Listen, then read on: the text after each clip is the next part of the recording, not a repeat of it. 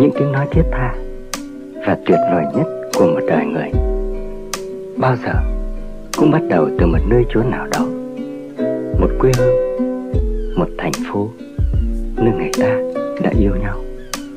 Tất cả mùa màng, thời tiết, hoa lá, cỏ cây của cái vùng đất thần tiên đó kết hợp lại làm nên hạnh phúc, làm nên nỗi tiếc thương của chúng ta. Em đâu ngờ anh còn nghe vang tiếng em trong tất cả những tiếng động ngủ ngờ nhất của cái ngày sung sướng đó. Tiếng gió may thổi trên những cành liễu nhỏ, tiếng những giọt sương rơi trên mặt hồ, tiếng guốc khua trên hè phố. Ngần ấy thứ tiếng động ngân nga trong trí tưởng anh một thuở thanh bình nào bây giờ đã gần im hơi, nhưng một đôi khi vẫn còn đủ sức làm dâng lên trong ký ức một mùa hè háo hức, một đêm mưa bỗng trở về, gió cuốn từng cơn nhớ.